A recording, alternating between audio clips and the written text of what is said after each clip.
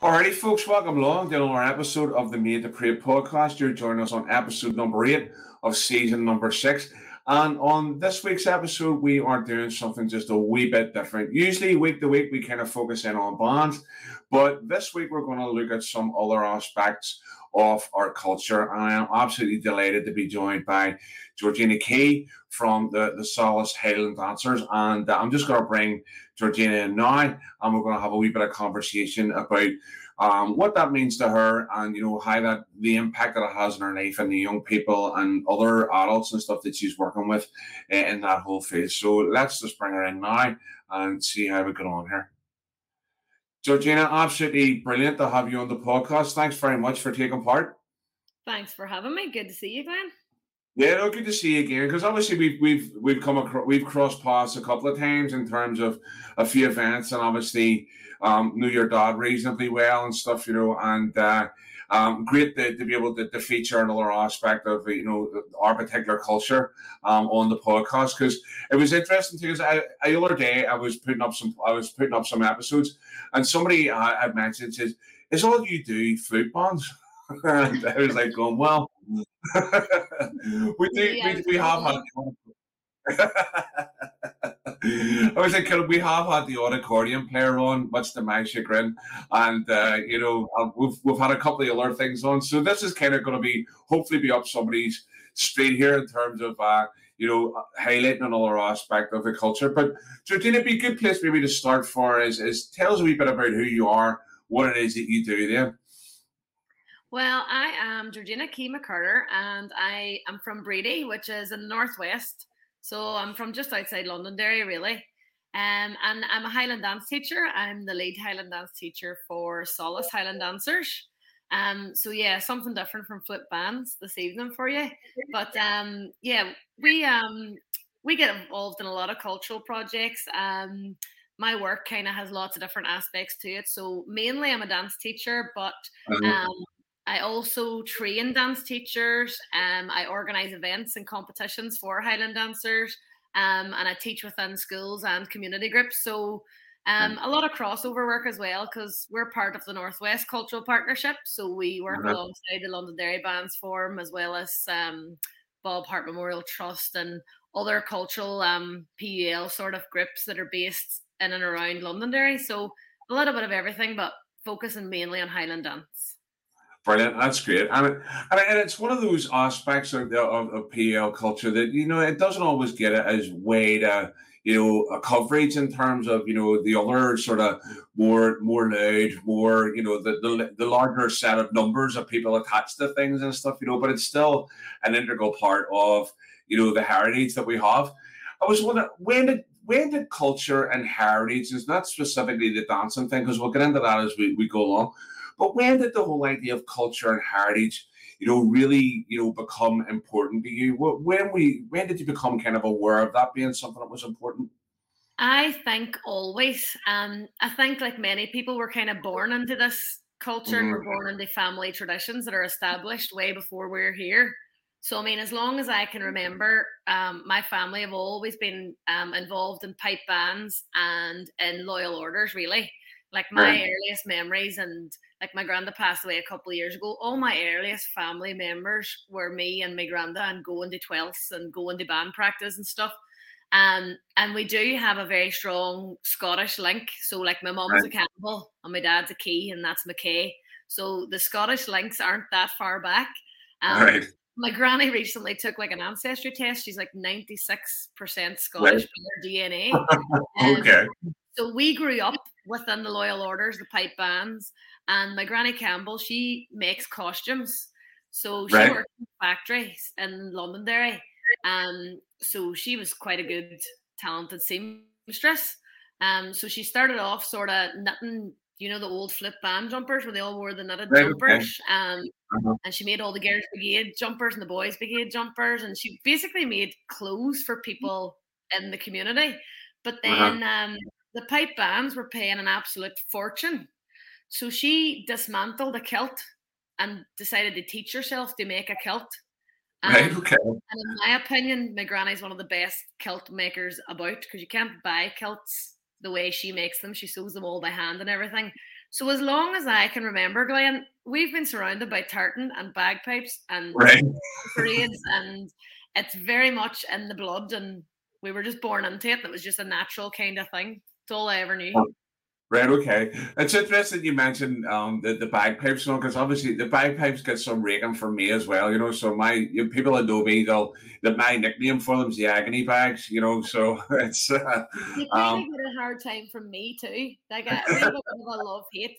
Like I loved, like my granda taught me to play the bagpipes. right. It was a very much a family thing that we did. So I've got very good memories, but they're a nightmare. Like if you don't look after them things, and if you take a night off, you're snookered. And like Uh, it's one of these things that they sound amazingly good or they sound amazingly bad. So I have kind of got a love hate relationship for them as well. Highland dancing definitely took over. As soon as I got out of the piping, they're gathering and dust. They haven't been out in many, many years. So well, brilliant. Thank God for that, then, eh? No, I was going to say, could you give us a wee chant there later on there, get them. don't think I would remember. So you were taught to play bagpipes by your grandfather then?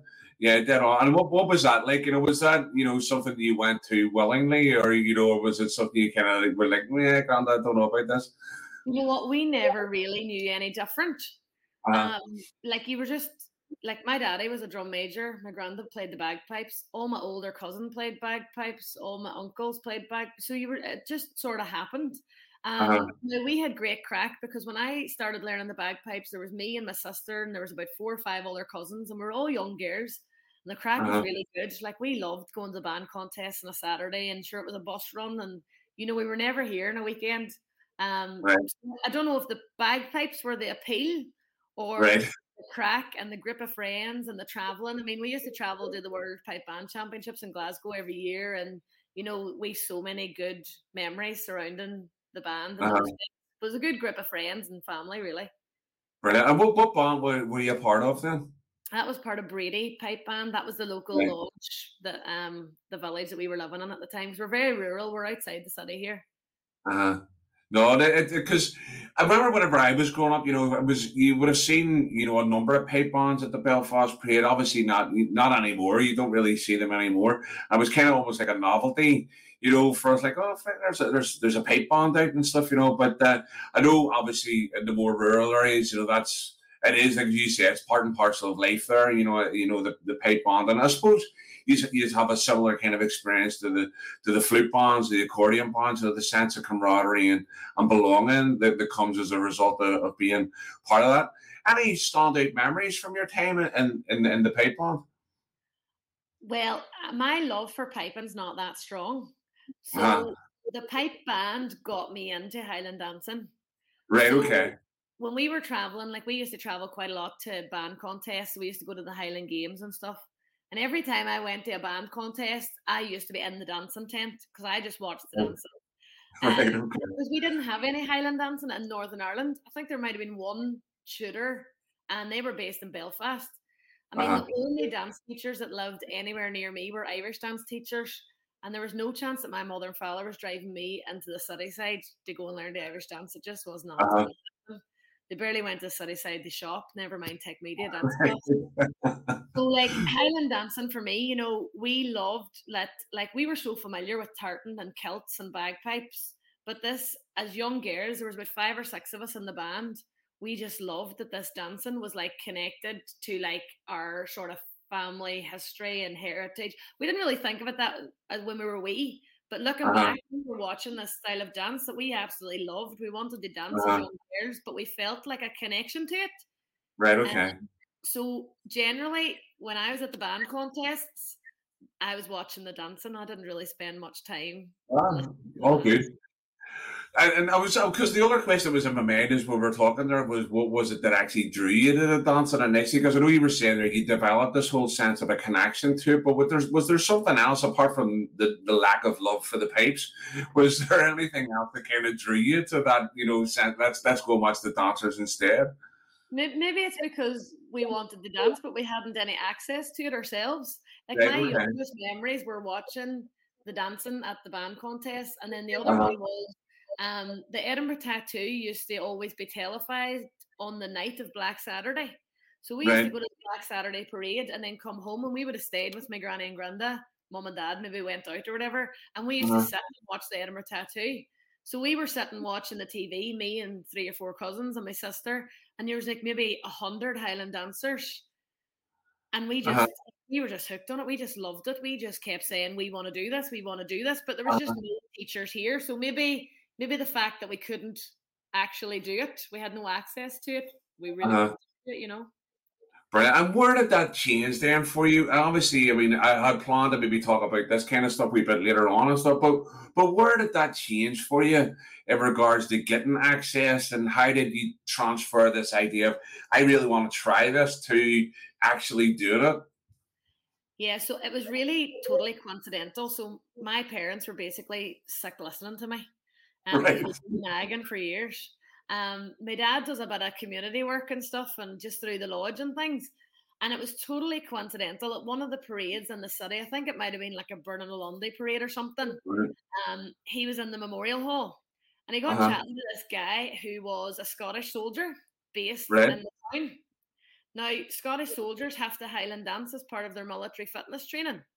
And Okay. this came up in conversation. And my daddy was like, hang on, what? You can Highland dance and you live in this city? You're based here. He's like, we need you. Like, we've been trying, like, we've been listening to these. So, and that was just how it started, totally coincidental. So, this guy was called Ian, and he says, sure, I'll come out and show them a few steps or whatever. So, there was about 10 of us, just girls in the band and friends, and the tutor, Ian, the soldier, he came out to the Orange Hall in Brady, which was literally an old tin hut, but it had a really sprung floor, like an amazing Right. floor. And he came out and he taught us the basics. My granny made the first 4 Highland dance costumes, and we just kind of got the bug. It was about 6 weeks, and Ian was deployed away to Right. Okay. stationed away somewhere else. So we had just started dancing, and our tutor had gone basically. So again, we piped up. We done a bit of girling. Well, we're not stopping dancing now. You have to find us a teacher. So the worldwide Highland Dance Board's based in Edinburgh, and my daddy gave them a call and was like, "Is there any tutors?" Blah blah blah. So through conversations, we got in contact with a girl called Misha. She's from Fife, Right. and her parents were away working in Germany, and she was in between deciding what she was doing with university and all this. And she was like, I'll come across and I'll start a group and we'll teach you. So Misha flew across every weekend for 9 years. Wow. So Wow. she totally committed to Solace. She was just amazing. So she every weekend she used to fly in on a Friday night to the international, and we went up, picked her up. She taught the Friday night all day the Saturday and flew home on the Sunday. Wow. That's crazy. I know. We were so lucky to just get the right person. She totally dedicated so much time. So then Misha really built the group, taught us to dance. And as time went on, Misha then put me through my teaching exams.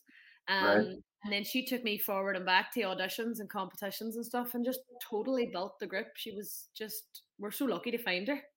Well, and what's Misha's involvement with you today? Then I know obviously we'll talk a bit more about Solace as we go along, but obviously that's pretty interesting, because I think for me it's almost like, it seems like it was written in the stars almost. You kind of you've just come across this right person who ends up, impacting your life, and pouring, a whole host of herself into you and a group of people that she's left a lasting legacy with you, So I mean that's amazing to hear. She was amazing. She was a total asset. I always say I live in my wee sparkly Highland dancing bubble. And Right. it was like totally written in the stars, it was. So Misha then, she went on and done a degree, and she got married and had kids. So she was like, I'm leaving this dance school to you type of thing. You're teaching, you're away you go type thing. But in Highland dancing, once you qualify as a teacher, there's like 5 more exams as teaching standards, and then there's a judging exam, and then there's an examiners. So Misha never really got away. I keep my claws. She's tortured all the time. But like in Highland dance in Northern Ireland's pretty new. We need our connections in Scotland to like feed back the information and the rules, and there's technique things being developed all the time. So Uh-huh. she comes forward and back. She actually examined some of my kids recently there. She helps Right. me with my study. She's in contact all the time, but literally she became a part of the family. Like she was living in our house with us every weekend. Wow. So if she's flying here, she visits us, and if we're flying there, we visit her. You know, she really is Uh-huh. like just like an extended family member. Man, it's crazy how that happens, isn't it? You know, because I mean, one of the things that we talk a lot about with the bonds as well is that you make friends for life. You know, when you're a part of the bond, and it seems like it's, you know, that transfers into the other aspects of the culture as well. You know, because that, you know, even the idea of someone spending 9 years of every weekend coming over and dedicating time and effort to people is, you know, is amazing. But it seems like you not just found an instructor, but you found a friend for life there. Oh, she is like my mummy would literally treat her as like another daughter. Like Right. Okay. honestly, like she's so close. Like she's in contact all the time, and like we do visit all the time, and she's just part of the family. So, what was it about how she worked with you that kind of helped the group become successful then? Because obviously she's an integral part, but obviously without people turning up for classes or turning up for what, you know, what she was teaching and stuff, you know, she's just a person visiting from Scotland, like, you know. But what was it about what she did that really kept you involved and helped you progress? Misha is a cutthroat teacher. Like there Right. is like take no prisoners. So I always say like Highland dance is a really difficult thing to learn. Like you're not gonna turn up and be able to dance in like 3 weeks. Like Right. it's quite a difficult, especially for wee toots. Like we were older learning to dance. Like I was about 12. That's quite old to start learning to dance. Um, Right. so Misha taught correct and the best technique that she could right from day one, and you were not getting away with putting a single toenail out of place. Like Right. Okay. he was really strict. But as I said, there was no other dancing in the area. Like there was no ballet classes or tap classes, or there Uh, was nothing. So there really was kind of a gap in the market for young girls who wanted to dance as such. right. Um, so she very quickly got us dancing and got us costumed and dressed and competing and doing shows. So, I mean, I started dancing when I was 12. I sat my teaching exam when I was like just turning 16. I auditioned for the Wow. first Edinburgh Tattoo when I was 15. So, you know, in a very short space of time, there was dancers competing, winning trophies in the newspaper, you know, traveling at all the wee community events. Like she churned out dancers really quick. Right. Okay. She You know, got and really how does that panic? Because I know you were saying there that it's not easy to pick up, you know, and if you're, you know, in terms of the moves and stuff. And I suppose from an outsider, an uneducated, you know, point of view, you would kind of be saying, well, listen, when you have a wee look at it, well, you know what I'm about to say. Like it doesn't look you're like there's digging a much hole. in That's your next episode. You're going to jump into a dance class. You can't say that and that may not make you dance. But no, there. it is like it's a difficult thing to learn. So like I have a dance degree, so my degree is in contemporary dance. So I've had to study ballet, tap, jazz, modern. I've done all that stuff. Like I've got Uh-huh. silly teaching qualifications for all these styles of dance, and I only use Highland. It's just, it's really disciplined. It's Hmm. very, very precise. There's no like freedom to mix things up. We have Okay. we have a theory book, and it's like a Highland dancer's Bible. The steps, the positions, everything is totally scripted. There's nothing that you can have any freedom of. You have to do it exact, or you're not getting placed. So if you Right. go to a dance competition and you make a wee mistake, doesn't matter how well you cover it, your name is just scored off a sheet. Like it is a Whoa. really tough thing to learn. And there's a wee like meme thing online, and it always says Highland dance, the only sport where you give a 4-year-old swords. Like my daughter's 5, and she knows the sword dance. You know, Uh-huh. um, it's not easy. And you know, the kids that Highland dance and stick at Highland dance, they have to be so dedicated because you know you're learning those steps of the fling week after week after week. It's not the most exciting jazzy, sparkly, entertaining class to attend. It's, if you're not really interested, it can be boring. Like, Right. Okay. Okay. So talk us through what would you have started with then? Where did you, what were the moves that you ended up learning at first, and why are those the starting moves and so on? What, I know that obviously we're going to do a wee bit of technical aspect of this here, but where did you start with it, and where did that go?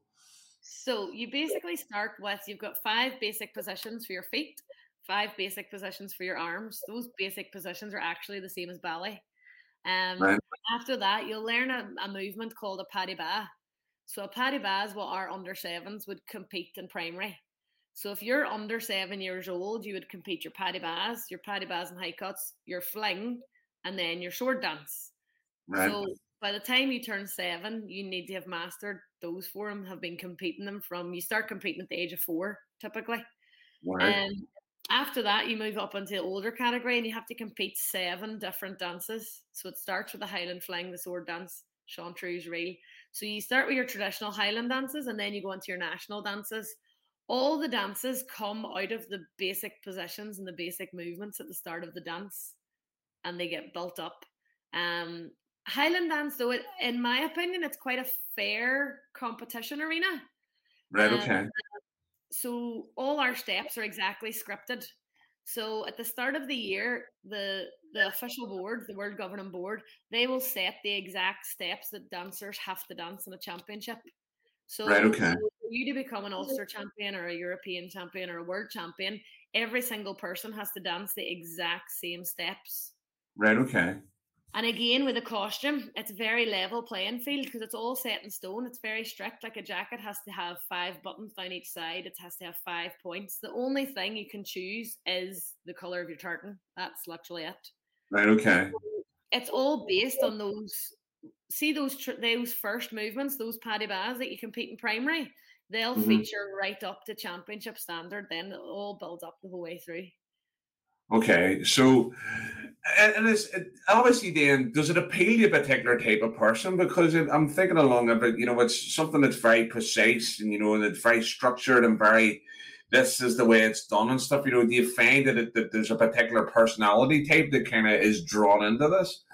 Definitely. Like, it's the disciplined, structured children. Although maybe that's their training as well. Like, if they come in, like I get dancers from like 3. So Hmm. from their first class, they're standing in lines, they're rotating lines, they're learning their positions, they're learning their movements. We're going, that whole class from day one. Some people, yes, have that kind of personality, but that's the training that they're getting from day one. Um, Hmm. I don't know if that's something that comes from their dancing and develops their sort of characteristics going on, but Yeah. definitely have to be so routined and Hmm. be willing to be repetitive. Like what I fixed, so I had tonight, my first class was a primary class, which is my under sevens, and they were Hmm. fixing their sheddings, which is part of their Highland Fling. My last class tonight was a championship class, and they were fixing their sheddings. Like, see, when I thought about it, I was like, these children have been fixing that movement probably for the past 10 years. Right. Okay. It's tough. And what is it about the difference between that early age and then the later stages between that particular move? Is it just basically around the refining of the movement, or what is it that they're working on constantly? It's the precision. So like Right. the wee ones don't really have the strength, the turnout, the elevation, the tightness around the leg. Like the movement's very small. So to Hmm. refine it really takes a lot of nitpicking. That shedding movement is simply like a point back, front, back. I mean, I could teach you now to do a shed in 2 minutes, but it's not going to look like a championship shedding. It just it's just nitpicking every wee element. Every like tonight in my championship class, we just looked at the foot that they're jumping on. We didn't even look at the Hmm. foot that was doing the point back, front back. We didn't even look at their head, their arms, their body position. It was just solely about that foot, the topping. And that took us like an hour and a half. Right. Okay. Brilliant. So there must be, you must do, somebody must do a cracking trade of mirrors then. Oh, I With know. people. Definitely. Yeah. Right. Mirrors Because it. and mirrors and slow-mo cameras. Slow-mo Right. on they're great. They're brilliant. They tell Okay. they show Right. all the So bit. it gets as precise as that, then, does it? Where you're kind of slowing things down and getting people to watch exactly where their foot went at a particular moment and going, "That's where you need to work on." Oh, definitely. Oh, we were using our slow-mo cameras. Like my kids all bring their phones to dance class. In my Right. day, we Okay. didn't have to got collected at the at the door. But all my dancers bring their phones to dance class and they'll pair up. And if we're Right. working, so say we were working on a shuffle, let's say, we would dance shuffles, we would try and fix shuffles, and then they'll sit down with their partner. So one will get up and dance and the other one will sit down, video it in slow-mo. And then they'll Uh-huh. watch it together and say, "Oh, I need to do this," and it's self sort of correction as well. Right. Wow. So you wouldn't actually think that that would be the case with that, but obviously I'm picking that up with you talking about the precision and aspects of that, and then obviously amazing how technology kind of plays into that now. Because obviously when you started, you wouldn't have had that type of technology. It would have been constant, going over, and someone maybe putting your leg in the right position and going, stand here, put it here, do this, that kind And of thing. Yeah. if we had had this technology when I was dancing, Misha wouldn't have been flying over every weekend. Yeah. Not a mission. No, so in terms of whenever you started, then what you said you were then you were taught at 12 and then you were competing by 16. Is that right? I was in Premier by 16, so I was competing like the year after. I was competing by like 13. Right. Okay. Dead on. So you were about a year in and stuff, and that was on those 4 or 5 basic movements. You were starting to move in on that, brilliant. Because so and then you just obviously build year on year. Then in terms of where you're going with that. What would you say you've got out of it, apart from maybe obviously being disciplined and all that kind of stuff? What would you say that the impact that you learning the Highland dance has had on you as a person? Oh my goodness, everything. I'm really biased. I think Highland's just good for everything. I think it's good for your timekeeping. I think it's good Uh-huh. for like organization. Like my very young dancers pack their costume. So it's not Right. mommy's fault if they forget their shoes. It's their fault. Right. So like Okay. they'll start. So before they go to the costume, they'll start at their feet and they'll go shoes, socks, garters, dance pants, kilt, work their way up. Um, Hmm. some like 9-year-olds can't dress themselves, and you know what I mean. Uh-huh. You have to turn up at that competition early. You have to have your hair done. You have to have your costume ready. You have to be warmed up. It's see that timekeeping and like dedication. Like you have to be reliable. Right. You have to be religiously going to class on time, week on week. So, I mean, a lot of the children I teach are going to class 3 times a week and maybe a competition. It's a lot Oh, of right, okay. organization, timekeeping, just good Hmm. general employable skills, I think. Yeah, no, and I suppose that maybe to some degree there's an element of crossover between that and the bonds and stuff, about commitment, dedication, and learning the craft, I suppose, and being able to, it's life skills, isn't it? We're Oh, passing on skills that are useful for life and beyond. So, when did this start to become a real like community, sort of impact program in terms of obviously because you've progressed from what you started at in those early days to where you are now with there's the solid center and stuff that you have, and there's obviously you have a fair amount of people who are involved with you now. But how did that all develop in terms of give us a sweep in history then in terms of how that's developed from whenever you guys started to what you have today? I will agree quite quick. It started as a small class, maybe 10 max, sort of weekly. And as soon as dancers got out and about in the public, more people in the close knit area wanted to dance. When I finished my GCSEs, I hadn't a clue what I was doing with my life. All I knew that I was Uh-huh. teaching dance. So I went and studied a dance diploma, and then I went to study a dance degree. Right. Alongside both those courses, I started teaching various other places who wanted dance classes set up. So I was teaching in the Solace Centre in Brady, but especially Orange Lodges, other lodges and other Orange Halls also wanted a class. Right. So Okay. every week I was teaching a class in Drumcon, just outside Castledurg. Donegal Town, there's a wee Orange Hall just outside Donegal Town called Moyne. We Right. started a class there. There was classes just popping up everywhere. Right. Um, Okay. it, I ended up teaching like 6 nights a week alongside my Whoa. degree. And then on top of that, then fast forward and on, I was trying to milk this as a full-time career as long as I could before I was deciding what I was going to do for a real job. And we set up an education project. So a Highland dance teacher, a bagpipe tutor, and recently joined now a B flat flute tutor.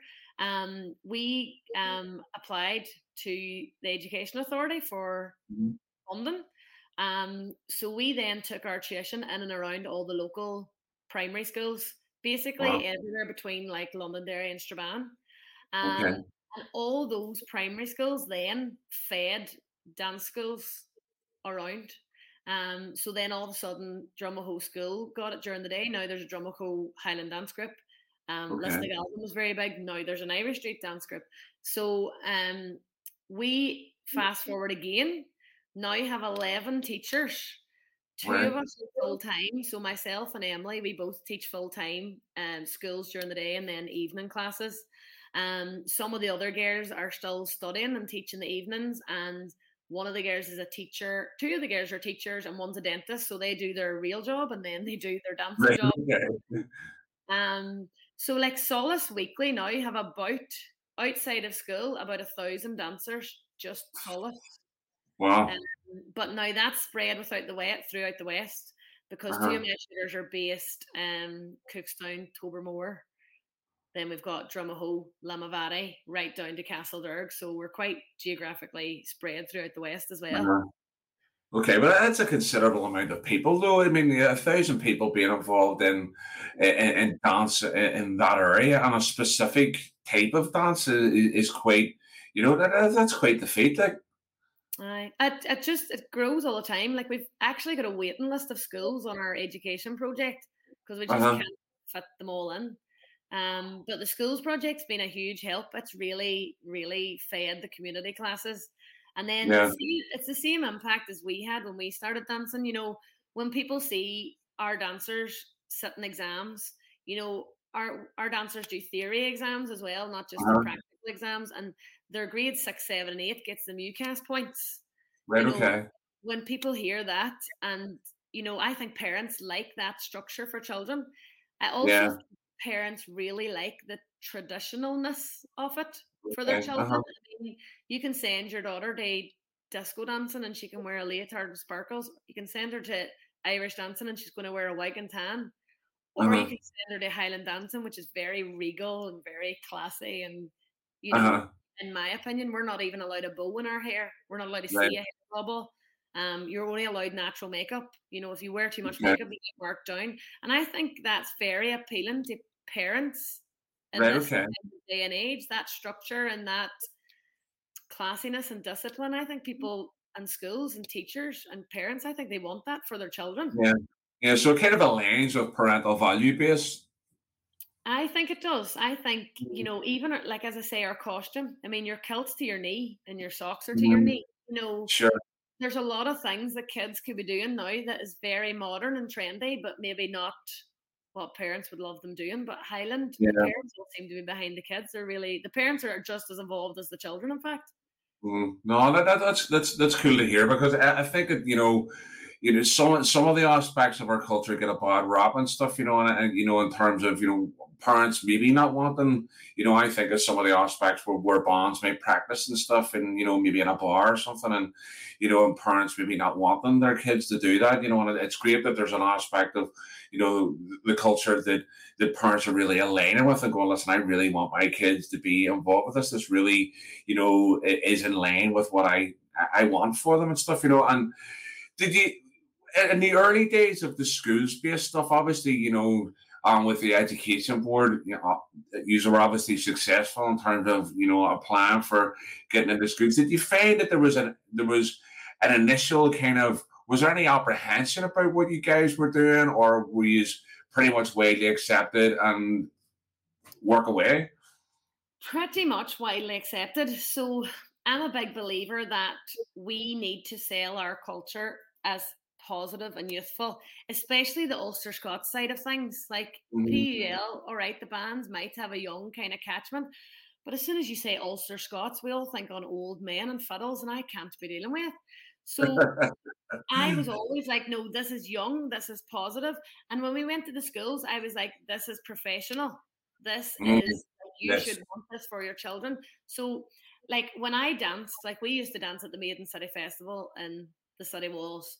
And, like, we were taught you hide your costume, you go in, you get into your costume, you dance, and you leave straight away and you hide your costume again. If you want to go down the town to McDonald's, don't dare let your kilt be seen and fall aside. Well, when I became a dance teacher, I was like, that's the first thing I'm getting rid of. Like, that's not happening. As my children will never hide their costume.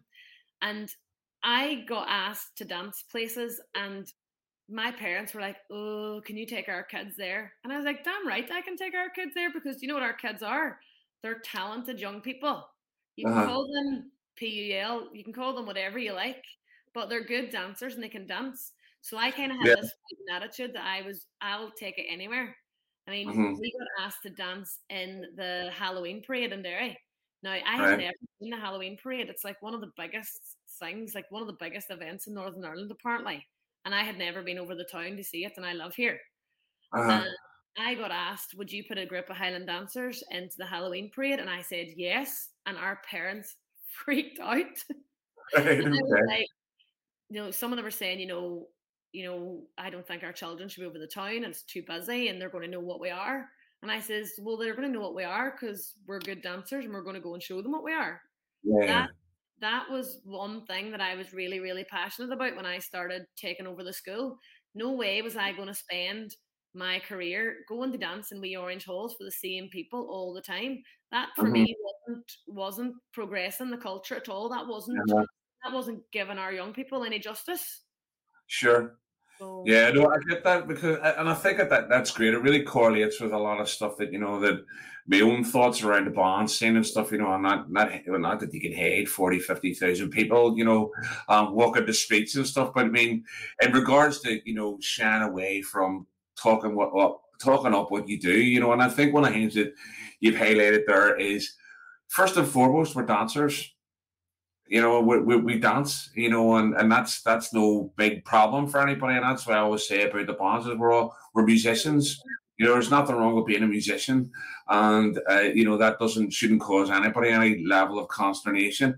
And if it does, then maybe the issues with the person who's looking in on us rather than the other way around and stuff. And I think it's great that we're, because it's almost at times we've felt that even from an Ulster Scots point of view, or even a PEL point of view, you have to apologise for what it is that you do. It's like almost you're like apologising for your existence. And, we've kind of get great at times of being subservient to what is supposed to be, a superior culture. And I didn't really want to get political here, but, but that's sometimes how it's put across. And it's sometimes how I was made to feel was that, culture. What do you know about culture? And you kind of shied away from it and stuff. Whereas now it's like going, absolutely not. This is culture, and what we do is cultural. And I suppose that's you're feeling the same thing.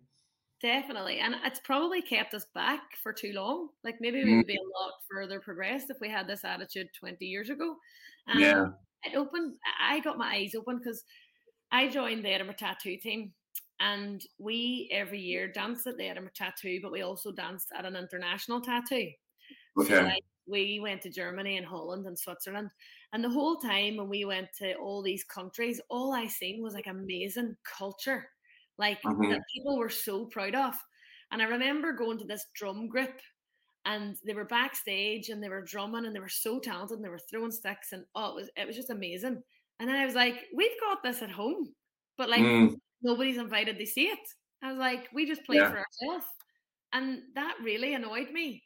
Like I just think that especially like our big parades and our bands and our dance championships, they should be marketed to the whole world. Like Misha's husband, so Misha, who was my teacher, her husband's from the Orkney Islands. And I took him to the Burning of Lundy and he was amazed. Like he just had the ball, but we don't market it to tourists. Yeah. I don't know exactly.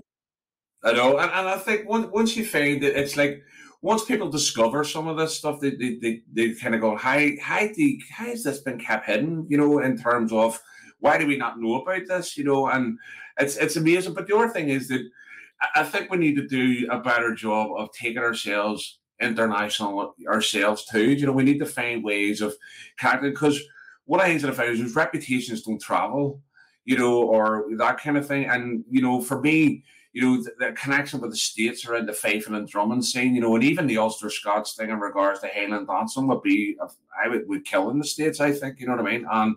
But right across the rest of Europe, you mentioned the Swiss there. You're obviously potentially talking about Top Secret Drum Corps there, and also the fact that they have this thing called Fosnac, which is this massive musical festival, the fifes and drums, essentially there's flute bands walking the streets, and Basel and stuff, and it's amazing what we do will travel and connect with other people, and it would widen the horizons of the community as a whole.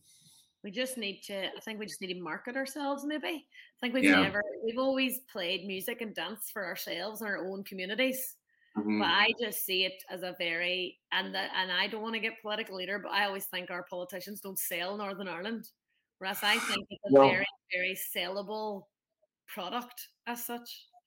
Yeah, and I think you're right. I mean, I think, the benefits of this place, in terms of what it brings, and you get the odd wee snippet here and there, but I think there's a lot of major positive things, when people engage with the parades or engage with other aspects of the culture, that they realize just how rich it actually is, and even when I remember talking with a guy about it, and he says, like, whatever cruise ships comes in, it's usually there's a Cayley bomb taken down or whatever else, and that's the height of the northern culture in Northern Ireland. They say, well, why aren't we, engaging with those around? Let's have a group of Highland dancers, welcome a tour group off the thing, and having all those other aspects, that are potentially open, but yet no one seems to want to gravitate towards us for is sometimes beyond me, and I think you're right. There's a wider responsibility on us as a community to get that marketing thing right, and put some time and effort into some really top class promotional material and get it out there. Definitely, it's something that I feel very passionately about, and I try to sell Solace as best I can. Mm-hmm. And lockdown was great. We got to talk. I was invited to speak on international Highland dance conferences in Australia, and we were able to do workshops even just last week with a tutor in Canada. We've tried to make those links across the world. I took 30 dancers, I think, to dance in the New York Tartan Parade a few years ago. We go to the International Galerie in Paris, Highland dancers. So we try and do international trips as much as we can and showcase our school as much as we can and exchange with other dance schools and other teachers. And it is a small world at the end of the day. There's no reason why we can't, really. Yeah. One of the things that you'd mentioned there, Georgina, was that you've obviously taken part in Edinburgh, the tattoo. You auditioned. I think you said you auditioned really reasonably young for that. And what was the auditioning process like that? And what was it like when you obviously took to the floor on the tattoo? What was it like your first time doing the Edinburgh tattoo? The Edinburgh tattoo was the best experience of my life, and I'll always say that. I auditioned. So Misha had danced at the tattoo. You had to be 16 to be a member of the team. So I was 15 in the May, and we went to the audition saying, but I'll be 16 in August. So I was kind of worming my way in. So I went to the audition, not really expecting to get in, because the way the Edinburgh tattoo worked was they have a Scottish team, and then they have an international team who join them. So for me to be a part of it, I had to join the Scottish team. Right. So I auditioned, I got into their first international team as well as their first home team. It's the most amazing show ever. Like the whole city in August, Edinburgh is like my favorite place in the world. Like I'll always feel like it's home. So I auditioned in the February, and we had to go over once a month for a rehearsal. And then I went over the 1st of August, and I just stayed for the whole month. And it was just unreal. Like you were dancing, there was 9,000 people a night. And it's not ideal. Like it's tarmac, it's on like an 8-foot drop of slope. So you start up here and you end up down here. Like it's stuff that's really difficult about it. I mean, you danced in the rain. the lightning was hitting off the ground in front of us, and you had 100 dancers with smelly soaking dance shoes that they had to wear for a month. It's not glamorous, but it's just really amazing. We danced every night, as I say, 9,000 people, live music, like some of the best musicians. Oh, I was just living the dream. And then you went out all night to all the shows in the Edinburgh Festival. There's comedians all hours of the night. And we had a competitive event at the weekend and stuff. I done it for 5 years. I was just loving life. Just loved it. All right, because I was about to say, how many did you do then? So obviously you were part of 5 particular shows then, yeah? 5 years I done it. We were lucky enough as well. So I kind of got on really well with the choreographer and the team, and I sort of fitted in. And 1 year they were doing a Commonwealth team. So they had the Scottish team, but they also had Australia, Canada, and all the teams. And they asked me, would we have potentially a team from Northern Ireland? So in 2011, we had the first ever dance troupe from here to perform at the Edinburgh Tattoo as well. Wow. So I didn't perform, I just trained them up and took them. So just the most amazing experience ever. Crazy. Did you think that the way back in the day, whenever you kind of had been knocking about in the pipe band competitions, whatever else, that those wee visits to the tent would lead you to the Edinburgh Tattoo?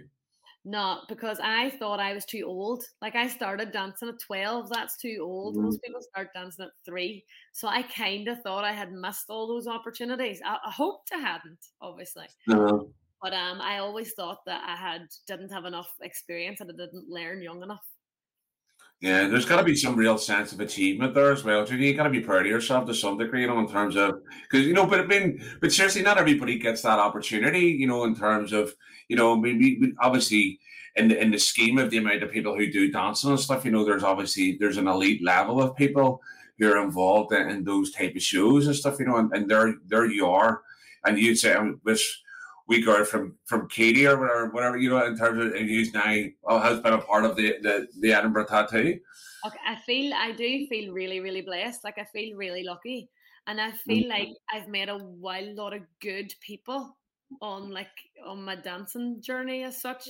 Like Misha was like the most amazing person. I have another tutor in later life who put me through my judges exam. I mean, I have people in Scotland that are willing to put me up, help me, let me sleep in their house, they'll feed me, they'll drive me about, there's so many good people who are willing to give other people opportunities and to share advice, and if you work hard enough, and it's just amazing. There is opportunities for young people.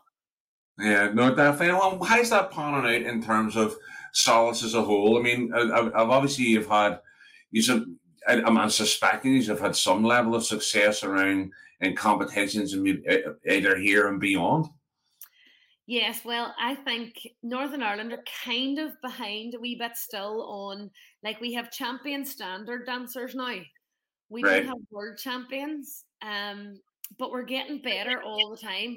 We're really, really trying to push this as hard as we can. We hosted the European Championships there in January. It was the first championship post-COVID.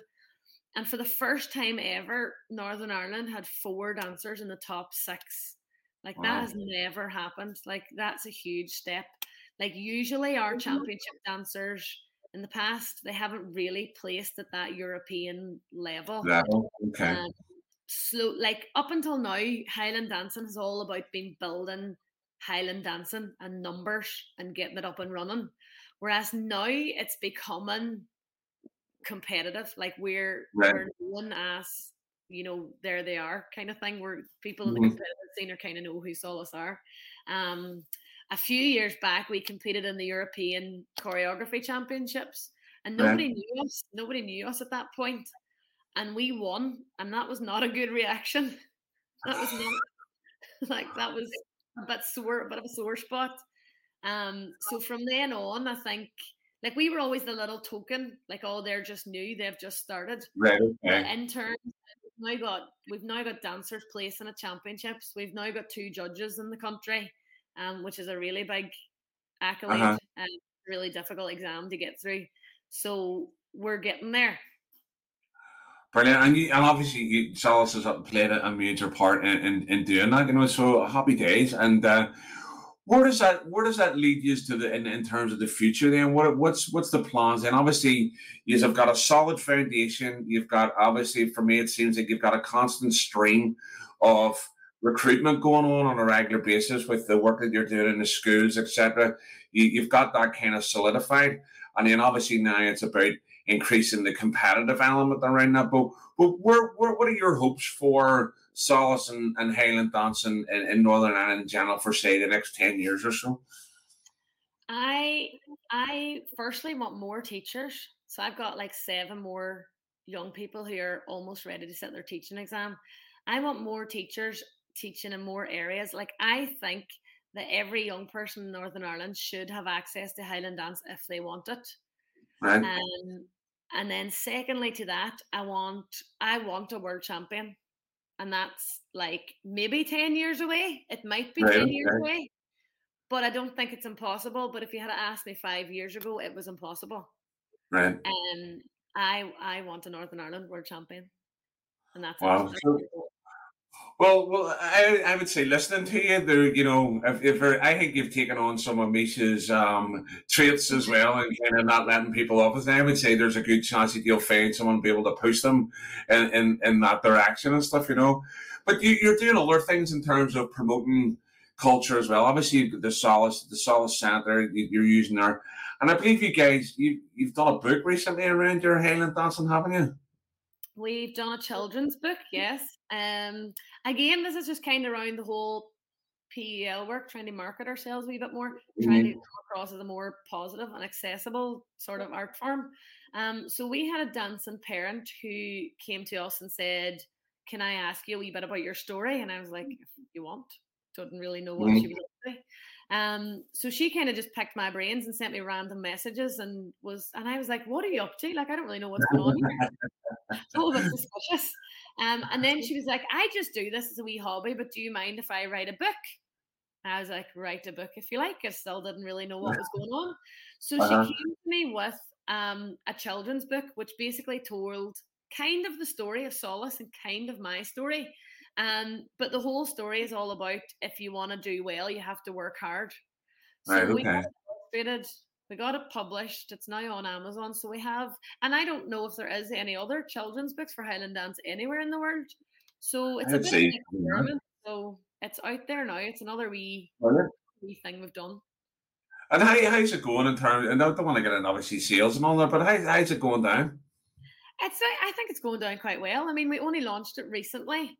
I don't really keep on track of books and how things are going and Right. finances because I just do the nice dance and stuff. Right. Okay. But No when worries. And we what's the people big were problem? talking about it, and it's called Tidy Feet. Right. So what we'll maybe do is we'll get a link in the description here, and if people want to go and check that out, that would be great. And I think you're right. I think it's great that you had a sneaky parent there who decided that they were going to do this. But I think it's also a great medium in terms of trying to connect with people in regards to the kids book and especially, I mean, obviously I've seen some of the illustrations in terms of the book. It's very colorful. It's very appealing to people, and the way it's written, the rhyming and stuff like that. There, it's what you would expect from a kid's book. It just happens to focus in on Highland dance as a subject matter, and I think we need to be taking those chances and those opportunities to kind of push our own culture out in those particular ways. Because I know there's been a couple of books, obviously my own, in terms of doing a wee bit of that, but also Angelina King has done some kids work stuff around that she did something around this bomb pool competition and another thing that she's done for kids. But it would be great to see us engaging in other aspects of culture and promoting, what we do. And maybe that's another aspect of the marketing thing that you were talking about. And I don't know if it's since becoming a parent, but early years is so important. Like, see if Mm, you can see that early years engagement. Like, it's so important for them educationally, but it's important for us culturally as well. Like, mm. I was just born into it. That's all I ever knew. So I really Yeah. well, my children have no choice. They were in dance class from my daughter was born on the Thursday and we were at class on the Monday and I was teaching. So that was it. But I think it is so important that we need to, that's our next generation. Like, do we Mm, want flip bands and Highland dancers for the next generation? Well, if we do, then you got to get them hooked early. Because if you don't get them yeah. hooked early, they're going to go to swimming or hockey or Or whatever. something else. Yeah. No, I think you're right because I remember having a conversation with someone around this and saying, that environment and proximity or, closeness to these type of things is so important. And because, as I say, whenever I was growing up in East Belfast, I mean, the bands and that type of music was a part and parcel of almost everyday life. It was close by. It was, you couldn't, go a week sometimes without seeing a band or being involved in something or seeing a parade of some shape or form. Whereas where I live now, Life's very it's not busy there. now. Yeah. Life's very busy now. Yeah, And it's or you've got people that have moved away from areas where that is a part and parcel of, would have been the part and parcel of the culture. And because I know for me, obviously growing up in East Belfast, and I live in a part of North Belfast now, and it's not as prevalent, in terms of, the makeup in terms of the community is very mixed. And whenever there is anything that relates to that particular our culture, there's kind of like, what's going on here, and you kind of get there's a wee bit of heaven and hand about stuff, and that's one of the things that that I regret that my kids that haven't got involved in a band, and that's not for the want of trying on my behalf, but they just haven't been brought up around. That is something that they want to get into, and you're so right. If we don't catch in early, then you will miss a whole bunch of potentially extremely talented young people. that's the generation, or again, that could be where your champion is. You know what I mean? Yeah, That could be exactly.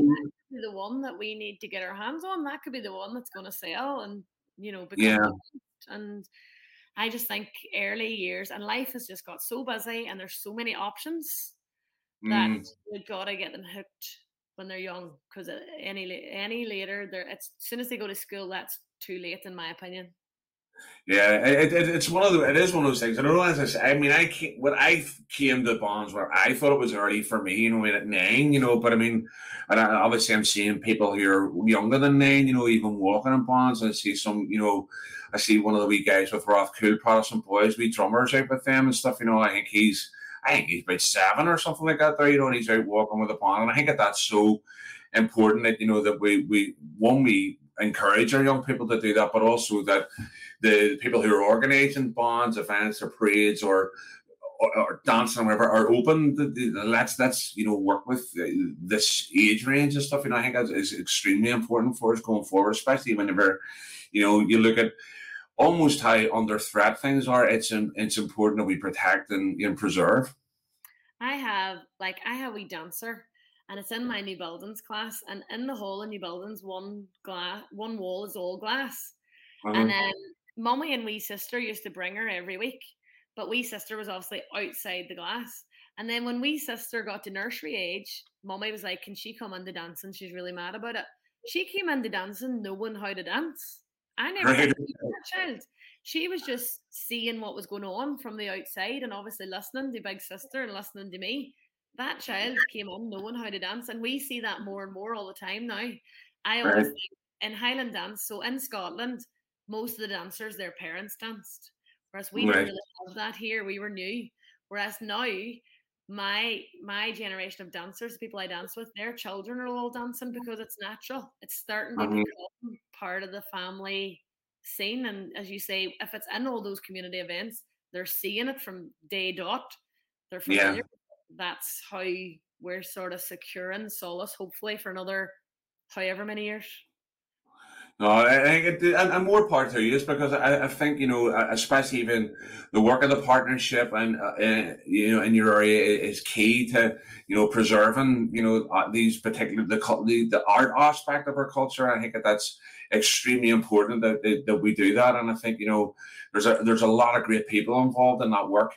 And obviously your dad's a bit of a dynamo in that area as well. So he's and.